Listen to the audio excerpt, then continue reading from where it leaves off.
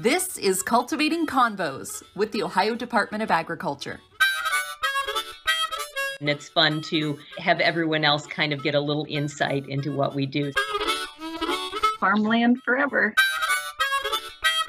Actually, that was the next question I was going to ask you. Shelby, let's wrap this thing up. Welcome, everyone, to Cultivating Convos, Ohio Department of Agriculture's weekly podcast. I'm Shelby Croft, and with me, as always, almost always, is Megan Harshbarger. Nearly 90%. We'll give you 90%. 90% I'm here. I'm sorry if you guys hear my dog. He's downstairs echoing barks in the background. So Archie nonstop over here. Hello, everyone. Welcome to another episode. Thanks for listening. We've got actually a really cool topic today. It's kind of a project that started about a year ago called Grazing Management Minute. And we do videos every month. We produce videos every month with our experts over in our Division of Soil and Water. And we talk about best grazing management practices that farmers can participate in. So to talk with us a little bit about that is Jared Hiddle. He's with ODA, Soil and Water Conservation. Thanks, Jared, for being here. We've worked on lots of videos together. Yes, I appreciate the opportunity to be here. And I guess I'll just start. The Grazing Management Minute videos kind of started a little bit out of necessity because of COVID, and we couldn't get out and see the producers. We couldn't see the soil and water staff and the NRCS staff that we typically worked with on a weekly and monthly basis. We have a grazing team at ODA that's made up of about 8 people, and on that grazing team, we have several different different disciplines where there's folks like myself that write grazing management plans that work directly with the producer. There's other folks on there that are responsible for all our educational activities, from our technician development program, from our pasture walks and grazing schools that we put on that's in cooperation with the soil and water districts as well. So we have a lot of different disciplines, and when COVID hit, we wanted to do something that kept us out in front of those producers and in front of our partner agencies. So we started with the grazing management videos, and we wanted them to be short so we would hold people's attention, so anywhere from 2 to 3 minutes. And we wanted to focus on timely topics as they come out each month, something that producers could get a hold of and either add to their operation or try it, or if they just have general questions about it, they could give us a call. It's all good. Let's run back to just something real quick. And let's also mention we do have a farmer with us today to talk about this also. Yes, Treg Ulmer. He's a Perry County farmer, and he also participates in grazing management. So Treg, thanks for being here with us also. Yeah, thank you for having me. It's a big honor. So Jared, I'm just going to back you up a little bit. I would love, just for our audience who maybe is not aware of this, tell us exactly what grazing management is. Grazing management can have there's all kinds of different things. Treg talked about non-selective grazing. There's been take half, leave half, but basically what you're going to do is manage the forages on your farm, much like you would crops or anything else, to get the maximum efficiency or maximum production out of your grazing land for the animals that are on there. And so, Treg, you participate in a couple of grazing management practices. Could you talk about your land in Perry County and what you do? Yeah, so we're located in northern Perry County on a family-owned property. It's been in the family for over 150 years. My wife and I own and operate. Our cow-calf operation has evolved over the years into that. And you participate in a couple grazing management practices. Talk about which ones and why, they're so important for your operation. Yeah, so to begin with, the 2 videos that we did with Jared one was based on stockpiling, and the other one was based on challenges with grazing strip ground. And the first one with stockpiling, I knew that we needed to limit our cost as cow-calf producers. I knew that we couldn't run cows the way my grandpa did. Just simply doesn't pencil out anymore due to changes in markets and costs. So we had to do something different than what he was doing. We simply couldn't feed hay for 120 days a year. And so we started dabbling with stockpiling. The first year or so that we did it was with limited success, just a lack of knowledge and management of the cow herd themselves. We did good through about the January, February time frame, but then March was coming around, our stockpile was starting to rot. And so we've evolved that a little bit. We're doing a once-over system, and coming in and taking all the good with the bad, and it has really helped the bottom line with the cow herd and the body condition. And then the second video we did was, like I said, about grazing strip ground, the challenges with that. There's some good that comes with it, and then some bad as well. There's some poor areas that we really need to focus on as far as fertility goes. We don't have it nailed down, and the overall method of grazing strip ground, just due to how it's been treated in years past, is different. It doesn't quite have the vigor of the virgin ground like we have at the home place. So, Jared, you brought up something, a few interesting points about, other states looking to see, what's being done here. Talk to us about how, why it's important what you all are doing and how it is different, I guess, than what's going on out there. Well, I guess the reason I would say it is important is because as our population continues to grow, farmers need to be more cognizant and manage their resources a little bit better. Treg had mentioned that, we have a limited resource, so we're trying to get the most that we can out of it. And by implementing these grazing management practices, we feel that these producers can get more tons of forage produced per acre, which will either help increase their overall herd size or help them feed longer into the winter. And by doing that, we hope that it will benefit these farmers, either one, make more dollars on the ground that they currently have, or produce more product on the ground that they have.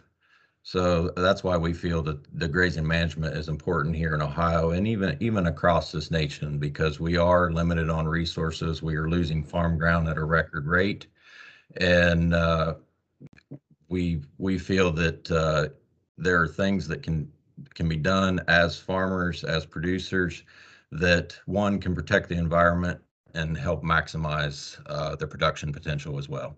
And Treg, when we talked last week, you had mentioned, this grazing was a real passion of yours. How did that get started? And tell me why you're so passionate about this. Well, I'm not really sure where the passion has come from, but I've always grown up loving the outdoors, loving wildlife, and I feel like I have a huge obligation put on my shoulders, given the opportunity to manage this land. And it's not our land, it's the Lord's, and passing it on to the next generation is a very, very important point of ours, because ultimately, if we can't pass it to our kids and they can't be profitable off of it, what are we working so hard for? So being able to pass it on to the next generation is a big driver of ours. And so enjoyment and profitability is number one on our list. It's got to be fun and it's got to make money.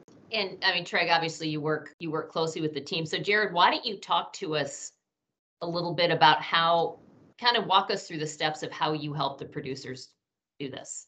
Well, most of the time we work with the producers. We start with what we call grazing management plan, and that looks at all the aspects of the operation. That starts by looking at how many animal units that the producer has in relation to the number of acres that they have, and looking about how many animals we can potentially run on this farm. We look at the water systems. We look at the quality of life that the producer wants to have. How much time do they want to spend out in the field with their animals? How much time do they want to spend rotating animals or doing checks? So It's different for everyone that we work with. Some want to be out there weekly, others want to be out there daily. Some are even out there 2 times a day with their herd. It just depends on what it fits. So to start that process, we're either contacted by the producer, we go out and do an inventory of their operation and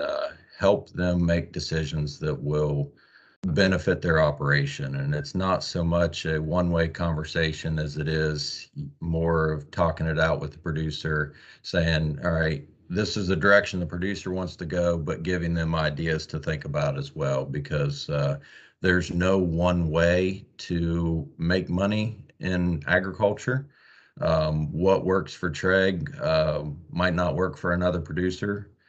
There's different operations out there, so it's just coming up with ideas, getting them in touch with the people that they need to get put in touch with to help them maximize their profit and the overall enjoyment of working on their farms. So in addition to the grazing management plan, that's kind of a building block that puts all the information down on paper that they can access and just go back through, okay, this is what we talked about. This is how their recommendations were for the management, so they can either consider it or not, or take that management and tweak it to their liking and go from there. And in addition to that, I talked about partner agencies earlier. One of the big things that the plan can go towards is helping them get cost share funding for best management practices through the Natural Resource Conservation Service. So that's our partner agency that we work with, and they provide funding to these producers for things such as pipeline installation, installing water tanks, heavy use pads, feeding areas, and things like that. So they have the money behind it to help implement these environmental practices, and what we do at ODA is help facilitate that through writing these grazing management plans and working with those producers hand in hand with their district conservationists in their counties and our grazing team across the state. So Treg, I know you've been doing grazing management for a few years. Would you recommend this to other farmers who may be thinking, hey, maybe I want to get into this, maybe I want to do my research, maybe I want to reach out to ODA and get started? Yeah, I definitely would. Like I said before, it's a passion of ours, and it's what we like to do. We're moving cows on average, or my wife is, on average 4 times a day currently. And it has really improved the overall efficiency of our operation. Now, I'm not saying that everybody ought to move cows 4 times a day, but some sort of grazing management, I believe, is vital in the future of the cattle business, especially if you're looking at wanting to be able to bring on your son, grandson, or just make your operation a little more profitable. Grazing management is the low-hanging fruit. We've definitely had some train wrecks on our hands. It's not all glitz and glamour and everything's perfect, but if you go into it with your eyes wide open, talk to other producers, like if you talk to us, we'll tell you about all the problems that we've had, and hopefully to mitigate that for other people, that way they don't have to go through it. But set stock grazing, in my opinion, is in the past, and moving forward, grazing management, just the way the markets are, is definitely the way to go. Well, I feel like we could probably sit here and talk about this all day long, but we probably need to wrap things up here now. Jared and Treg, do you have any parting thoughts? But I guess I would just say if anybody is interested in grazing management and would like to get started, they can contact the Division of Soil and Water or their local Soil and Water Conservation District. If the districts aren't comfortable working with grazing management, they know to reach out to us, and we can work with them on a regular basis. We have a great relationship with the Soil and Water districts all across the state, as well as the Natural Resources Conservation Service offices in our state. So if there's anybody out there listening that would be interested or just would like some more information, they could reach out to us or their local Soil and Water. Thanks, Jared. And if anyone is interested in watching our video series where we highlight a grazing management practice each month, you can head to ODA's YouTube page and click on the Grazing Management Minute playlist. All of the videos are stored there, and you'll see Jared and Treg. And a lot of cows. Yep. So many cows, so many good moos. And you know what? So many good sounds of cows eating grass, which is probably my favorite. Yes. Munching away.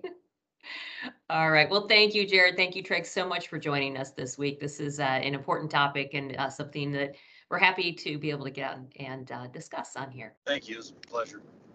Well, I appreciate you guys having us. Thank you. Thanks, guys. And thanks, everyone, for listening and tuning in to our latest episode. Cultivating Convos is created by ODA's communications team. Make sure to hit subscribe to get the latest episodes in your feed, and like ODA on Facebook, Instagram, and Twitter for up-to-date news about agriculture in Ohio.